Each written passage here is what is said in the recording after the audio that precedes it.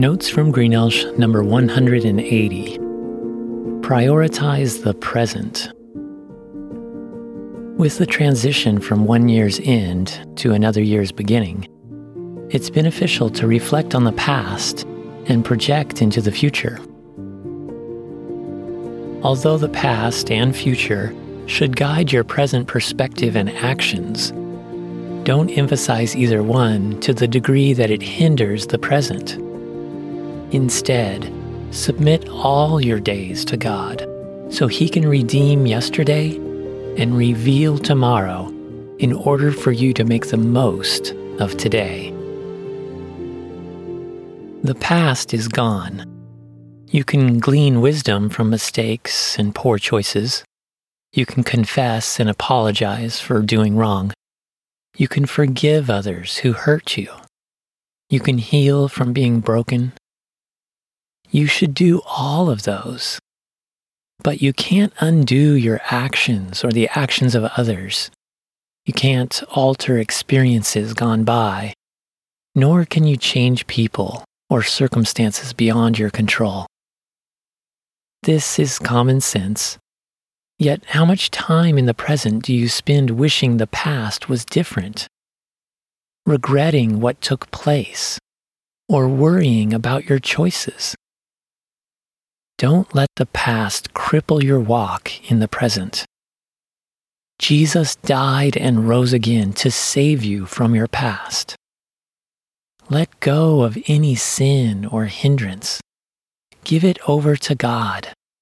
He is the only one who can bring good out of evil, light out of darkness, order out of chaos, forgiveness out of wrongdoing, and healing out of brokenness. Then you can effectively face the challenges, opportunities, and joys of the present as you follow God's lead. Like the past, the future can also impact your present, yet differently because it hasn't arrived yet. You can dream of possibilities and embrace potential. You can set goals, make plans, and cast vision. You can look forward with hope. You can count on God fulfilling His promises. Each of those are worthwhile and beneficial. Yet how much time in the present do you spend anxious about what could happen based on what has happened? Worrying about uncertainty, concerned about lack of information, ability, or resources, or questioning what if? Don't let the future paralyze you from walking in the present. Jesus died and rose again to give you an everlasting future of peace in God. Although you may not know what the future holds, rest assured that Almighty, all-knowing God holds the future. He loves you and has your best interest in mind. Place your faith, which is hope, loyalty, trust, and obedience, in Him. Then walk confidently, knowing God guides your steps and will supply what you need to act in the present as you keep the eternal well-being of you and others in mind. God is always at work saving, which is bringing healing and restoration to those who seek Him.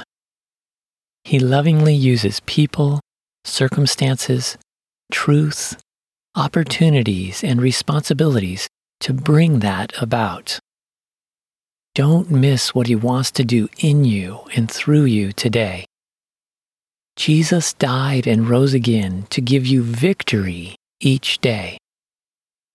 Jesus taught, "I have come that they," that is, His followers, "might have life and have it to the full. I am the good shepherd. The good shepherd lays down his life for the sheep." In the Bible, in Romans chapter 8, it explains this wonderful truth. Therefore, there is now no condemnation for those who are in Christ Jesus.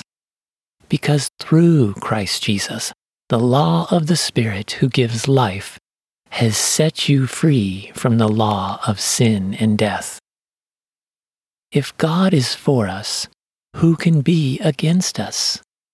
He who did not spare his Son, but gave him up for us all, how will he not also, along with him, graciously give us all things? Who will bring any charge against those whom God has chosen? It is God who justifies. Who then is the one who condemns? No one. Christ Jesus, who died, more than that, who was raised to life, is at the right hand of God and is also interceding for us. To prioritize the present in Jesus, prayerfully develop these 6 disciplines as God enables you. Sing God's praises. Study His Word. Share His truth. Serve all people. Stand in the gap to intercede. And stay dependent on God. Commit your past and your future to God so He can transform you into the likeness of Jesus today.